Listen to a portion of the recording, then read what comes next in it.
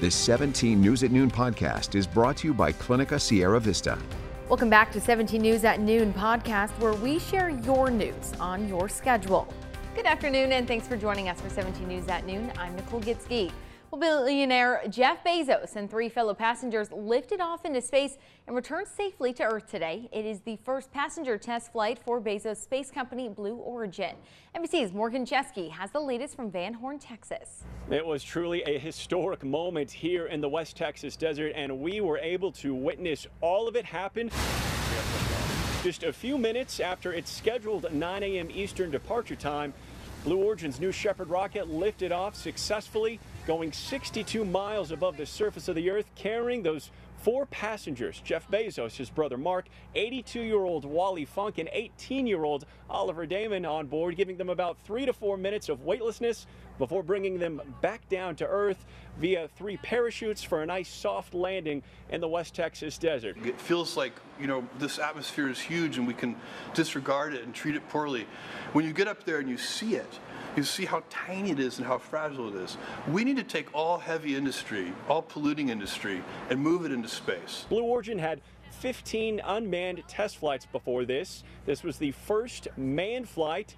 And as of right now, everything went according to plan.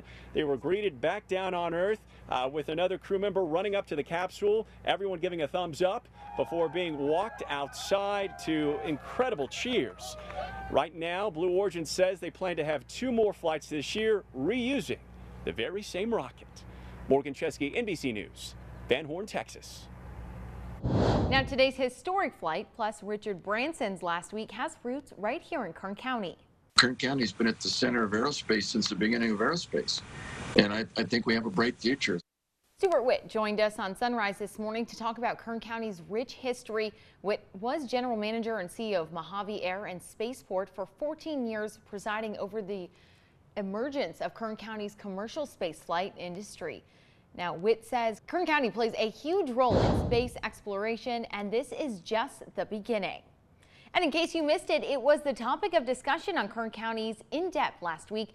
17's Jim Scott looks at the local contributions to these milestone missions. You can watch it on our website, kget.com. Just search Kern County In Depth. Now to one of our signature issues, pedestrian safety. Police say a man is dead after being struck by a car on Highway 178. The accident happened around 9 o'clock last night. CHP says the man was wandering in and out of traffic near Golden State Avenue. A short time later, he was hit by a car and killed. CHP says the driver of the car was not under the influence and stayed at the scene. The investigation is ongoing. By our count, this is the 27th pedestrian fatality this year. Now in your 17 Crime Watch, a woman is injured in a shooting in Oildale Monday night. According to the Kern County Sheriff's Office, it happened around 10:45 p.m. on Decatur Street off Northchester Avenue. Officers say they found a woman suffering from a gunshot to her back. She was taken to the hospital and is expected to be okay.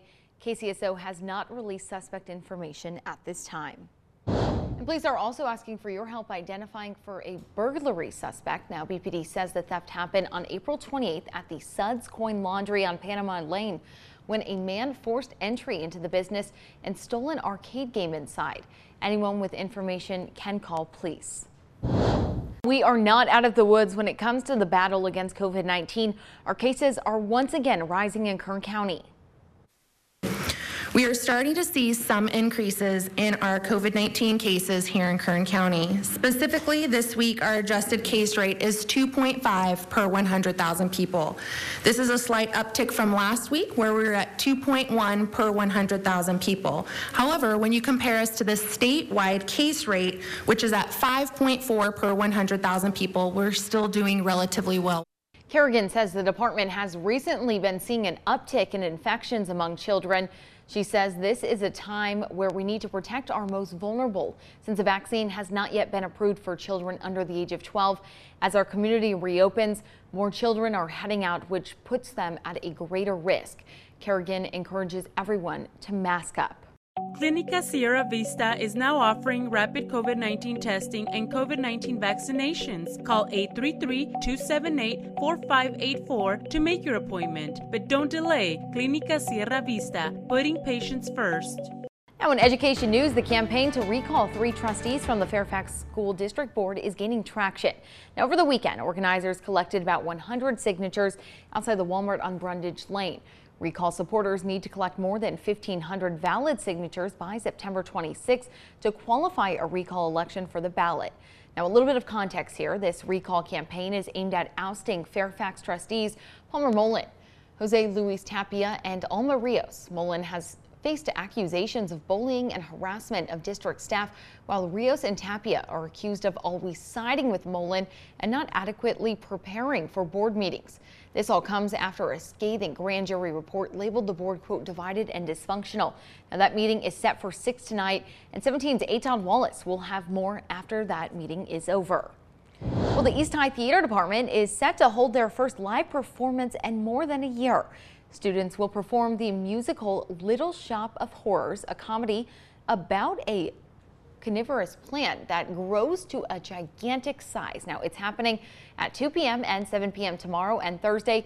Tickets are $10 at the door, with proceeds going towards that theater program. Taking a look around town now, the Beale Memorial Library is set to close their doors temporarily next month. The Kern County Board of Supervisors unanimously approved the library's request for the closure to replace their carpet. The library off of Truxton Avenue will be closed starting August 9th and will run through September 7th. During that time, you are asked to visit kerncountylibrary.org, or you can visit another branch. Well, local veterans will have the chance to visit the nation's capital with help from Honor Flight.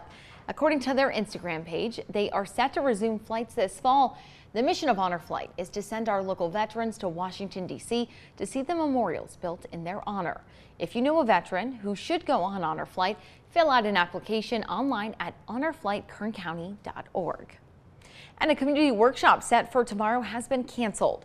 Bakersfield Police Department, we're partnering with the Bakersfield Community Policing Organization for a conversation with Metro Zone officers.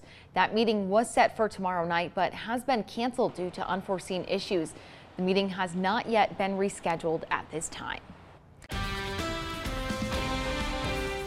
The 17 News at Noon podcast is a production of KGET and Nexstar Media Group. For more on all of the headlines in today's show, head to kget.com.